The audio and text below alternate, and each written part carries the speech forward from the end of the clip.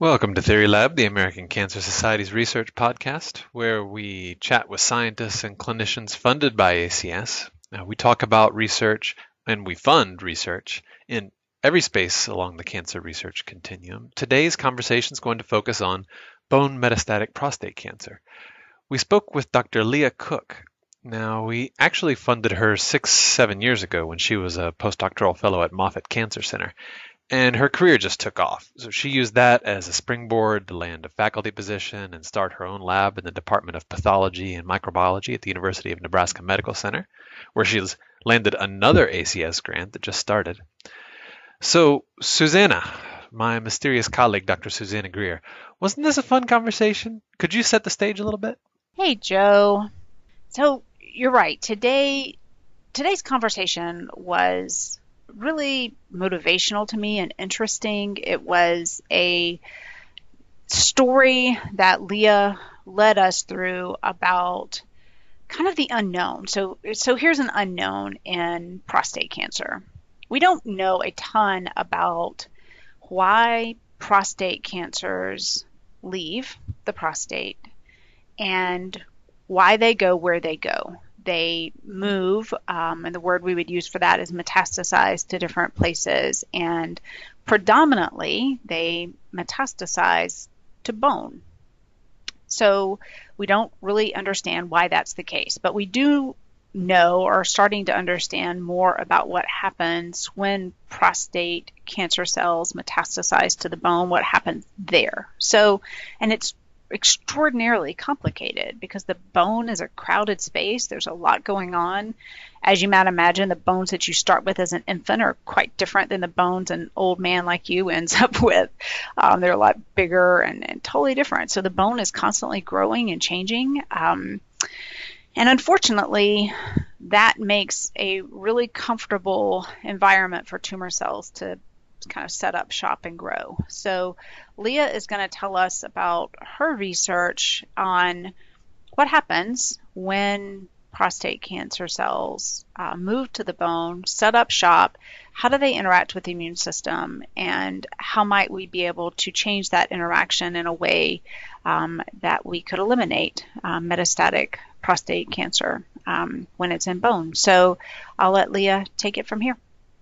Hey, Leah, thanks so much for joining us today. We're super excited to talk to you. Thank you for having me. I'm so excited for this opportunity. All right, we are going to get into the nitty-gritty of metastatic prostate cancer today. So this is a heavy subject. I think we need to start, though, way back, just to help our listeners who maybe aren't even familiar with metastasis and certainly not with what you're going to be talking about, which is metastasis to the bone.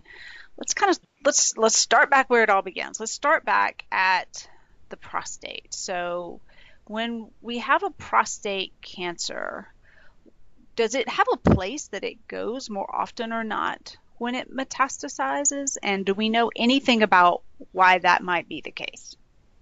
So, in theory, any tumor can go anywhere, but there are specific tumors that tend to go to specific locations, and prostate cancer is one of those, and it will most frequently go to bone more than any other tissue site, and then it can be found in the lymph nodes, as well as the liver and the lung, but for some reason it goes to bone more frequently, and we're not entirely sure why it chooses bone more often, but the bone environment is a very good nutrient-rich area for a tumor to grow in. Okay, well, that's interesting. So a couple of things you shared with us. So prostate cancers can move, and the word that we use for that is metastasize. And when that does happen, and you said you don't really totally understand why, but more frequently than not, these prostate cancers may go to the bone. So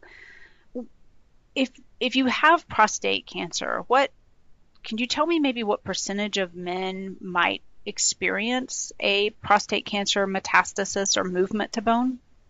So typically, the men that have more advanced prostate cancer, and so those are the ones that have a rising PSA level even after therapy, and that's kind of a signal for it's a protein that usually comes from the prostate. And so if you see increased levels of PSA in response to therapy, then it's considered a more aggressive cancer. And 90% of those men who have aggressive prostate cancer tend to get bone metastases. Wow, so this is a really significant issue then. hmm Okay, so for men who have this aggressive form of prostate cancer, so prostate cancer that's metastasized or moved to the bone, how do you treat that? And I guess a follow-up question would be, is it still prostate cancer, or is it something else once it's reached a distant site like the bone? So it's still considered prostate cancer because it still makes a lot of the same proteins that prostate cells make. And so for that reason, the therapies for bone metastatic prostate cancer are some of the same ones that prostate cancer patients without metastatic disease are treated with. And so they will typically get what's called androgen deprivation. And so prostate cells rely on androgens to grow. And so a lot of the patients that have prostate cancer will be getting therapies that target androgen signaling and can help prevent prostate growth specifically. And so patients with even bone metastases will still get those therapies. There are just different types of androgen deprivation therapies that they will get if they have metastatic disease. Okay, so that doesn't sound too great to me.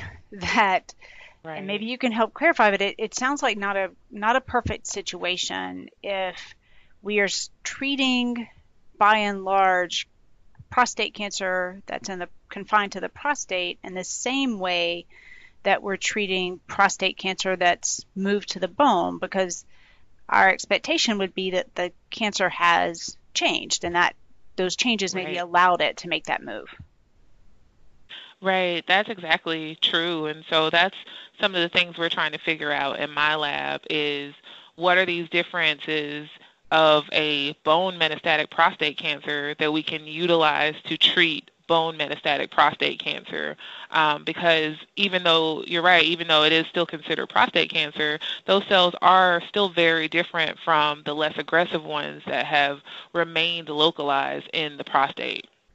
Let's then think about this new place that these prostate cancer cells are going to hang out. So we'll skip forward to why they've left the prostate and how they do that. I mean, those are huge areas of research. But let's skip ahead to this not great scenario that your research is focused in, and that is that prostate cancer cells basically set up shop somewhere else. They've moved to the bone. So let's talk about the bone. What actually happens there? What happens in bones when prostate cancer cells invade, for lack of a better term? Do the cancer cells change the bone in some way? So the short answer to that is yes. The bone is a really interesting organ because it's one of our most dynamic organs. It's constantly repairing itself. So we have these cells that will build bone, and we have the cells that will break down bone that might be worn or have microfractures. And bone is actually kind of like a reservoir or a bank for growth factors. So when our bone is repairing itself and it starts breaking down worn bone, then it will start releasing some of these growth factors into its environment, and it will recruit some of those cells to build bone. But if a tumor is there, then a tumor can benefit from some of those same growth factors and begin to grow in response to those factors that are just there to help repair our bone. What a mess. So prostate cancer cells then end up in a place that is conducive to their growth just because of the way bone works, is what you're saying. That bones, right, as we grow, bones also need to grow and change. And so some of the messengers, some of the chemicals and proteins that are present in bones not only help bones to grow, but also help tumors to grow. Is that what you're saying? Correct. Okay, so there's a lot going on then in bones. So you have these physical changes that happen in healthy bones and all of us all the time. Hmm. And Right. then getting a little closer to what you study, we also have cells of the immune system that are present in bones. And that's also can be a good thing, just as bones help themselves to heal and grow. The immune system is also present in bones for lots of good reason. So let's start maybe with a healthy bone, healthy situation. So why would immune cells even be there? Why does that happen? So the bone is actually a site for certain immune cells to be formed or generated. It's the main site where all of our blood cells are formed. So the most dominant immune cell that's there are hematopoietic stem cells, and they basically are the builders of all of our blood cells, the red and white blood cells. Hmm. And then there can be some myeloid cells. So those are the cells that include what are called the innate immune cells. So they're the first line of defense against bacterial infections and viruses.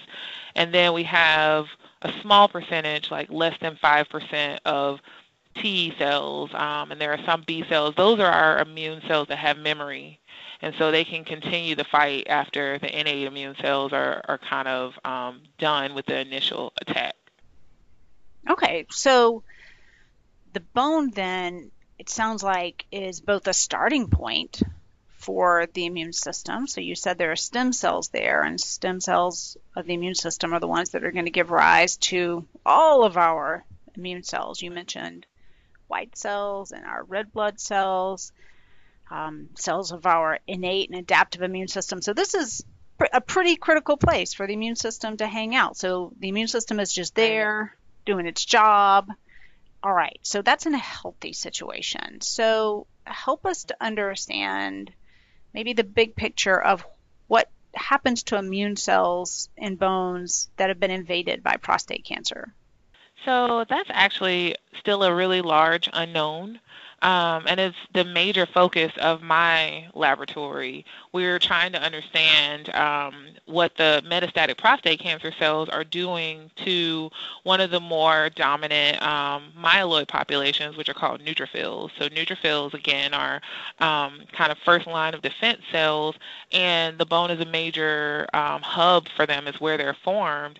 And so one of the things that we've found is that actually a tumor in the bone gets attacked by neutrophils that are in the bone, but then there's some sort of switch where all of a sudden that tumor is kind of evasive or kind of insensitive to any more immune killing. And so we're trying to figure out what regulates this tumor to be basically ignored now by these neutrophils so that it can't be killed anymore. Interesting. So it sounds like the immune system initially does its job, which is to recognize Hmm. things that are different. Certainly, cancer Right. cells fall into that category, but then for some reason stops in the case of metastatic prostate cancer, and the cancers grow in the bone despite the presence of all these immune cells that should be able to recognize and eliminate the tumor. So I, Right. I guess what are your thoughts? Can you help us to understand what's the switch that's taking place between the immune system recognizing and killing metastatic prostate cancer and then stopping? So, in several cancers, there has been the molecules known as PD-1 and PDL1, which are the basis for what's called the checkpoint blockade inhibitors. And basically, these tumors over time will secrete these kind of negative signals to turn off T cell activation. And so we've started to look to see if that's a role in the bone, and we aren't really seeing that playing a role specifically in the bone environment with the prostate cancer cells, but we are seeing changes in a protein called STAT. And STATs are really important for both prostate cancer growth, but then also immune cell growth. That is important for the neutrophils being able to kill the prostate cancer cells. And so we think it may be this sort of thing where the cancer is trying to survive, and so it will express certain signals that are activating the neutrophils, and then it will turn that off Mm-hmm. to be able to survive. So we're trying to kind of pin down exactly whether or not that's the mechanism, but it appears that the prostate cancer cells are kind of evolving in the bone to be able to evade the neutrophils by these STAT molecules. Wow, that's really interesting. So you're right. We hear all the time in the news about how tumors change and make themselves either inaccessible to the immune system to killing by kind of hiding. And I like to think of it as, if tumor cells had on different pieces of clothing, like a red sweater and some boots and a cool hat, that if it was the hat that the immune system was recognizing, the tumor cells would just say, all right, I don't need a hat, and get rid of it. And it, in that way, could change the types of proteins that are on the surface of the tumor cell as the tumor cell evolves. But you bring up a really interesting point that's a huge challenge right now, is that these changes that tumor cells seem to undergo seem to be quite different for every cancer and in almost every patient, and certainly in different environments. And in this case, we're talking specifically about prostate cancer, and specifically about prostate cancer that's metastasized to the bone. Right. So it sounds like the changes that these cells are undergoing may be quite different than what we're seeing in other environments and in other tumors. Could you comment on that a little bit? Right. So that actually is a really interesting part of it, because one of the additional focuses of my lab is also looking at neutrophils and pancreatic cancer, and those cells act completely different from prostate cancer, and they don't often metastasize to bone. And so specifically back to the prostate cancer, what we're seeing is different molecules that are expressed by the prostate cancer to kind of help them evade or blind themselves to the neutrophils killing them. But then also something about those cells, they begin to change the neutrophils as well. So it's not the same neutrophils that they interact with when they metastasize to bone. And we think that that's a part of it too. So not only are they different and they're more aggressive than the initial prostate cancer cells, but they also have a way of communicating with that new environment, and specifically the neutrophils, so that also determines whether or not the neutrophils can kill them. Okay, so this is not a great situation that's happening Right. in the bone. Yeah, So you going on. there's a lot going on, and how sneaky. I mean, cancer cells. Ugh. Yeah.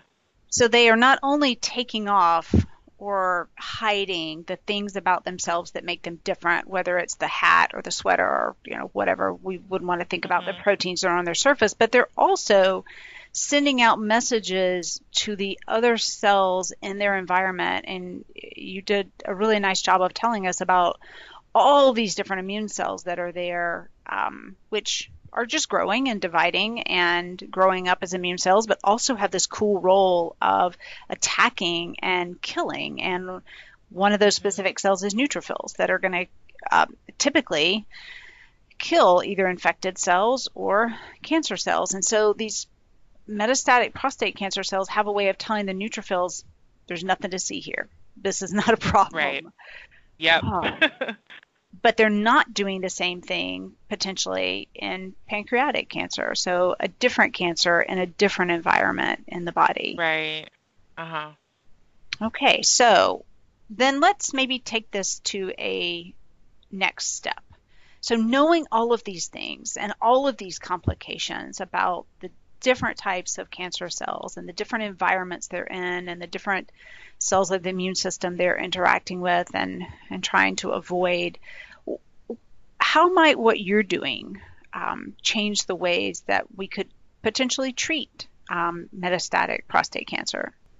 Well, one of the things that has come out in my field is that in the prostate cancer tumors, a lot of researchers believe that neutrophils, for example, are bad and that they actually help the tumor grow. But what we're seeing is that just like every patient is different, every tissue environment is different.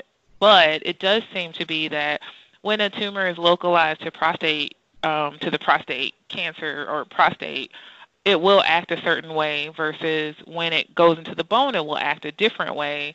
And so I think we just have to look at it on a more personalized level. So based off of my data, we would suggest that we should actually try to increase the activation of these cells that might be bad in a patient with localized disease, but in a patient with metastatic disease, they're actually doing their job. So I think that my research will kind of open the doors to a little bit more of a personalized approach, specifically for metastatic patients, which tend to, as I mentioned, we don't really have a lot of specific therapies just for them. So I think our data is really showing not just how complicated it is, but also it's not a one-size-fits-all that just because it's prostate cancer, we can treat all prostate cancer the same way regardless of where it's at. And I think we're definitely going to be able to get some new therapies for those who have bone metastasis. I love that hopeful angle. And what a fantastic observation that the disease that starts in one place is quite different than where it ends and how it changes and how it interacts with not only the environment but the immune system. So, and you're right, we have an enormous need for better treatments for metastatic prostate cancer, and a personalized approach would just be fantastic. So congratulations. We're excited and hopeful and really looking forward to all the things that are to come from your lab. Thank you. I'd love to know, like, when you're in the shower, driving to work, what are you most excited about right now in your research? I'm always excited when we find things that we didn't expect. So when I went into this area, I actually also assumed that neutrophils were bad and that when a tumor metastasizes to bone that it kind of convinces those immune cells to help it. But we have this data that's actually the total opposite of what we expected. And to me, that's the most exciting thing because there's always so many more questions I always have, but to me it's really exciting when you have unexpected discoveries because I feel like that's when we're truly able to kind of make some advances in the field with the ultimate goal of helping patients, right? And so I'm most excited about these little things on the basic science area that we've identified that we didn't really think we were going to see. But then also now I'm working with some oncologists at UNMC to see how we can kind of translate our findings and see how close our findings are to the actual prostate cancer patients that we're seeing in our clinic. Yeah, I wouldn't call these little things. I think that, number one, we are grateful for and excited about your open-mindedness because sometimes it's hard to plan an experiment and have data that's against the norm and maybe against what you hypothesized. But hats off to you for following your gut and following your data down an unexpected path. Thank you. It's really exciting. So one of the things that I'm interested to know about you is how the American Cancer Society has impacted your career. I'd love to know if there's been a role that the ACS has played in your story. Definitely. Actually, I was first connected with the ACS during my postdoctoral fellowship. So when I was still training, at that time I was just learning about bone metastasis, and the American Cancer Society awarded me with a postdoctoral fellowship. And through that, it really kind of brought me into the ACS community, and I got to know a lot of people like you who are our program officers. And I always feel like with ACS, it resonates with everyone I've met that you really care about the patients at the end of the day, and you're so supportive of cancer research. And as cancer researchers, our main goal is to develop new therapies for patients. And so now I was actually recently awarded a grant, the Research Scholar Grant, to help fund my own independent work. And I always just feel like ACS believes in me and my ideas. So I think that's the thing that I love about ACS, is that I really feel like it's patient oriented, but you also really believe in the researchers and our mission to try to get some new therapies out there. So speaking of patients, many of our listeners are cancer patients or folks that love somebody who has cancer. So I'd be interested to know if you have a message you would like to share with these listeners in particular. I would say don't get discouraged. There's a lot of conspiracy theories out there, a lot of people saying that there's a cure and things like that. And it can be very disheartening for the families who are going through it actively. And I think, you shouldn't get as discouraged about some of that information, because we are like on the battlefield as researchers, where we are really working night and day trying to help patients at the end of the day. And so I would say, if you hear about trials that you can be a part of, get involved. Get involved in fundraising for cancer research, because that's another theory, is that the money doesn't come to us, but that's not true. A large chunk of my research career, including experiments, have been paid for by the American Cancer Society. So I would say don't get discouraged, but also utilize each other as support systems as well. One of the things I tend to do is to interact with patients and their families, so I can kind of get a different perspective than just the research side. And I've seen that it does help to know what we're doing, talk to us, but then also talk to each other, the families who are also dealing with similar things. That's a great perspective. You're right. We have so much to learn from each other as sponsors of cancer research, of our researchers, and certainly the patients and caregivers that it is our goal to help. So maybe I'll close just with one final question, and that is, it's interesting to me that we are still challenged around health disparities in many cancers. And interesting isn't the right word. It's disappointing and discouraging, yet this is a place that ACS is working very hard to be impactful. And there's certainly a health disparity in metastatic prostate cancer, where we see a substantially increased risk in African American men. Is that something you think about, or when you're talking to patients, is there a piece of you that is motivated specifically to be impactful in this area? Definitely. That was actually one of the things I was interested in when I first was introduced into research. I was interested in health disparities research, and my research just hasn't taken me there yet. But definitely the men in my family. I had a cousin who had prostate cancer. He came to me asking me for options. And his doctor did tell him that African American men have the highest risk. And so I just kind of disseminate whatever information I can. I do know that Black men have an overall higher PSA than Caucasian men. And so if you go to the doctor early enough and you start seeing rises in your PSA, then definitely you should move forward and get it checked out. And so I think one of the things in our community as an African American woman is that we don't talk about it enough. And so I think a key thing is to disseminate the information and to let Black men know to go ahead and start getting checked earlier than Caucasian men might start checking on their prostate, even though it's an uncomfortable thing to think about and talk about. Well, those individuals are lucky to have you in their community, in their circle. And you're absolutely right, Leah. We 100% believe in you and are extraordinarily proud of you and excited about what you're doing. So, thank you so much. Well, you keep up the good work, and we'll be looking forward to more good things to come. Thanks for sharing your time with us today.